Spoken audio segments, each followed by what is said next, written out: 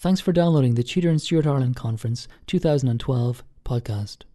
This podcast series features recordings of papers from the conference, which took place in University College Dublin on the 31st of August and 1st of September 2012. The conference was generously supported by UCD School of History and Archives, UCD Research and the Society for Renaissance Studies. For more information, go to tudorstuartireland.com. In this episode, a paper by Brona McShane of NUI Maynooth. Her paper was entitled Representations of Violence Against Women in 1641 Rebellion Literature. In the aftermath of the 1641 Irish Rebellion, reports of atrocities perpetrated by Catholic rebels against Protestant settlers quickly made their way to London. Many of these reports were subsequently published in pamphlet accounts, which flooded the London news circuit in the wake of the uprising. In fact, between October 1641 and April 1642, the first 6 months of the conflict, London printers produced over 160 works on the rebellion in Ireland. That figure constituted as much as 22% of England's total printed output for the period. Clearly, the 1641 rebellion and its literature has been the subject of much scholarly attention, particularly with the recent digitisation of the 1641 depositions. One aspect which has received less consideration, however, and which will be the focus of my paper this morning, is the representation of violence against women in the rebellion literature. As Naomi McAreavey has observed, in the aftermath of the rebellion, graphic accounts of atrocities committed against women came to play a crucial role in the mythologisation of the event. Dramatic tales of the torture, murder and dismemberment of women, particularly mothers and pregnant women, quickly became synonymous with the story of Catholic atrocity and sectarian cruelty in Ireland. This paper will examine how representations of violence against women are highlighted and indeed exploited in the graphic accounts and images of the period. The structure of the paper will incorporate 3 sections. To begin, I will examine briefly representations of violence against women as depicted in ephemeral pamphlet accounts. These accounts, which appeared in the first few months of the rebellion, were based largely on personal dispatches sent to London from individuals in Ireland. Here I will focus specifically on one pamphlet, namely James Cranford's The Tears of Ireland, published in 1642. I will then move on to explore representations of violence against women in 2 larger treatises on the rebellion, compiled using official government sources. They are Henry Jones's Remonstrance and Sir John Temple's The Irish Rebellion. Finally, this paper will consider briefly the subsequent dissemination of John Temple's representation of the female victims of 1641 in contemporary martyrologies. In this instance, I will concentrate on one martyrology, entitled A General Martyrology, published in 1651 by the London pastor Samuel Clarke.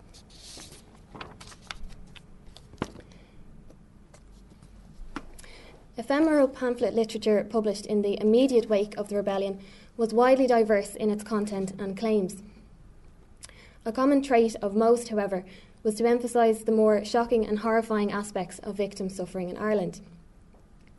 Included among some of these pamphlets were A Bloody Battle, Bloody News from Ireland, Worse and Worse News from Ireland, The Tears of Ireland.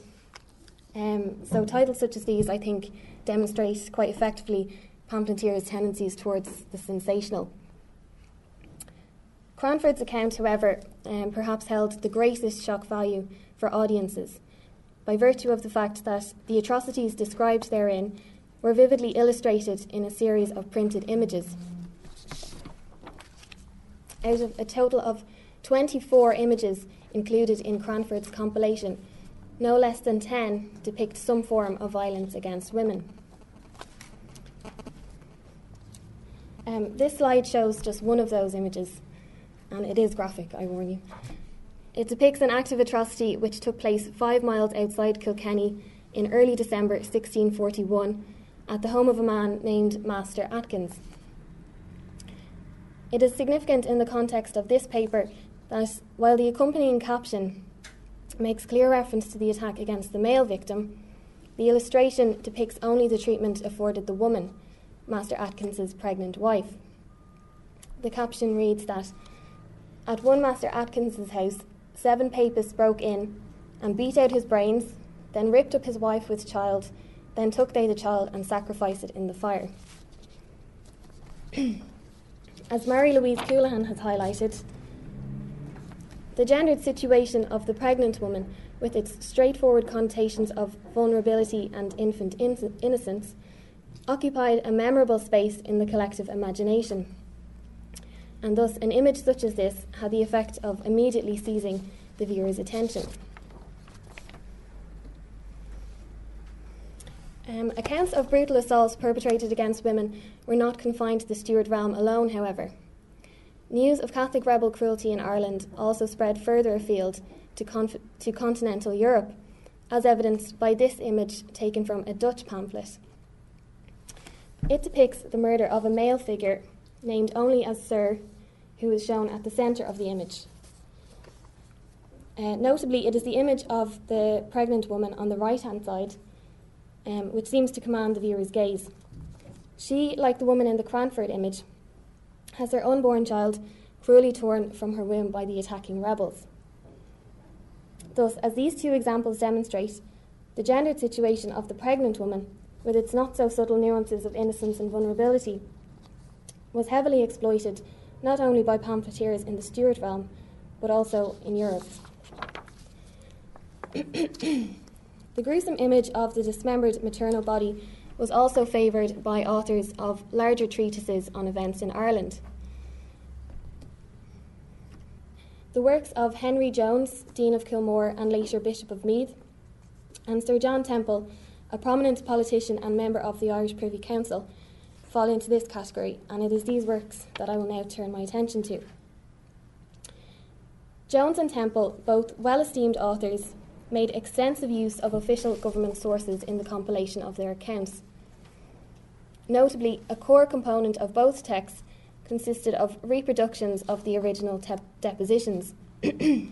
As we know, these were a collection of over 3,000 witness testimonies made by victims of the rebellion and recorded by official government commissioners. In using the depositions, both authors appeared to provide a reliable bona fide account of events in Ireland. However, as has become apparent during the course of my research, in their inclusion of deposition material, both authors were considerably selective and manipulated heavily the evidence at their disposal. Omitting what they regarded as banal details, such as the itemisation of economic losses, allowed Jones and Temple greater scope to include the more shocking elements of deponent testimonies, notably instances of violence against women. In doing so, both Jones and Temple sought to serve a particular propaganda purpose, namely to exacerbate fears of Catholic rebel cruelty in Ireland. It is important to bear in mind, however, that within the depositions collection, the number of cases recording instances of violence against Protestant settlers are relatively few. For example, of the original 73 depositions recorded for County Dublin, only 10 refer to acts of violence against Protestant victims. Within this, the record of instances of violence involving women are even fewer again. However, in the remonstrance, Jones selected for inclusion the testimony of one Dublin-based Protestant named John Manfield. In his unique testimony, Manfield reported, and this is cited on your handout as extract 1, that some of the rebels in that county did strike his wife and stab her with a skein when she had a young child sucking. Jones's manipulation of deposition evidence relating to the Dublin region was by no means unique, however, and is entirely consistent with his portrayal of the rebellion elsewhere in the country. For example, in its original form, Cavan landholder Thomas Krant's deposition contained information on a native Irish landlord who intervened to protect the deponent. However, in the edited version of the deposition printed in the remonstrance, none of this information appears. Instead, Jones's text places at centre stage Krant's vague recollections of a rumoured massacre in County Monaghan, detailing specifically the treatment afforded female victims there. The extract, and this is extract 2, cited that divers women and children were murdered, lying unburied till dogs spoiled their corpse, women with child murdered, and some died for cold after being stripped forth of their clothes, lying unburied. Henry Jones's remonstrance served as a model for later writings on the Irish uprising. Perhaps the most significant account for which his treatise provided a framework was John Temple's The Irish Rebellion. Temple's treatise, which went through more than 10 editions between its first appearance in 1646 and its final publication in 1812, has arguably had the most profound influence on perceptions and memories of 1641. In compiling his account, Temple, like Jones, but perhaps to a greater extent, typically chose the more lurid elements of deponent testimony. Keenly aware of their polemic value, Temple maintained a firm propensity for highlighting instances of atrocity against women. We can see his preoccupation with this particular aspect of rebel cruelty when he stated that this horrid kind of cruelty was principally reserved by these inhumane monsters for women, whose sex they neither pitied nor spared, hanging up several women, many of them great with child, whose bellies they ripped up as they hung, and so let the little infants fall out. In addition to highlighting numerous graphic instances of violence perpetrated against pregnant women, Temple also included accounts of brutality against multiple female victims of the same family. For example, in his reproduction of the deposition of James Shaw, a vicar, Temple selected for inclusion an extract recounting an attack carried out by rebels in County Carlow against a mother and her young daughter. In a slight editorial adjustment, however, Temple manipulated the original deposition in order to provide a more horrifying account for his readers.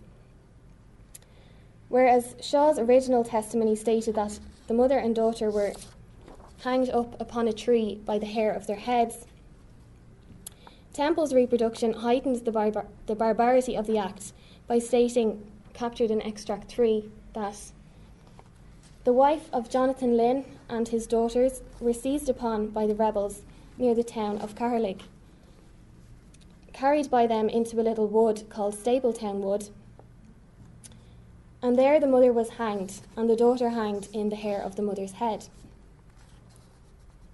As we will see a little later, this particularly emotive instance of female victimhood involving members of the same family would later be taken up by another author, Samuel Clarke, in the compilation of his Martyrology.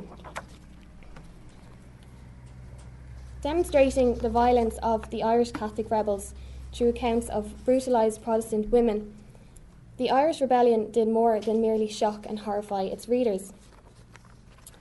Temple's account also offered a new type of religious martyr for the Protestant cause. While John Temple did not make explicit use of the term martyr when referring to victims of the rebellion, he did overtly position his text within a martyrological tradition. We can see this recognition when, nearing the end of his account, Temple wrote, "But I shall not here touch any further upon those who died thus gloriously. This will be a worthy work for some more able pen to undertake, and indeed fit for a martyrology." Temple's representation of the victims of 1641 was indeed taken up and included in martyrologies. In 1651, just 4 years after the initial publication of Temple's text, and notably on the 10th anniversary of the outbreak of the Irish Rising, Samuel Clarke, shown here on the right, published a revised edition of his earlier martyrology. Entitled A General Martyrology, in this edition, Clarke, for the first time, added a section chronicling events in Ireland during the rebellion.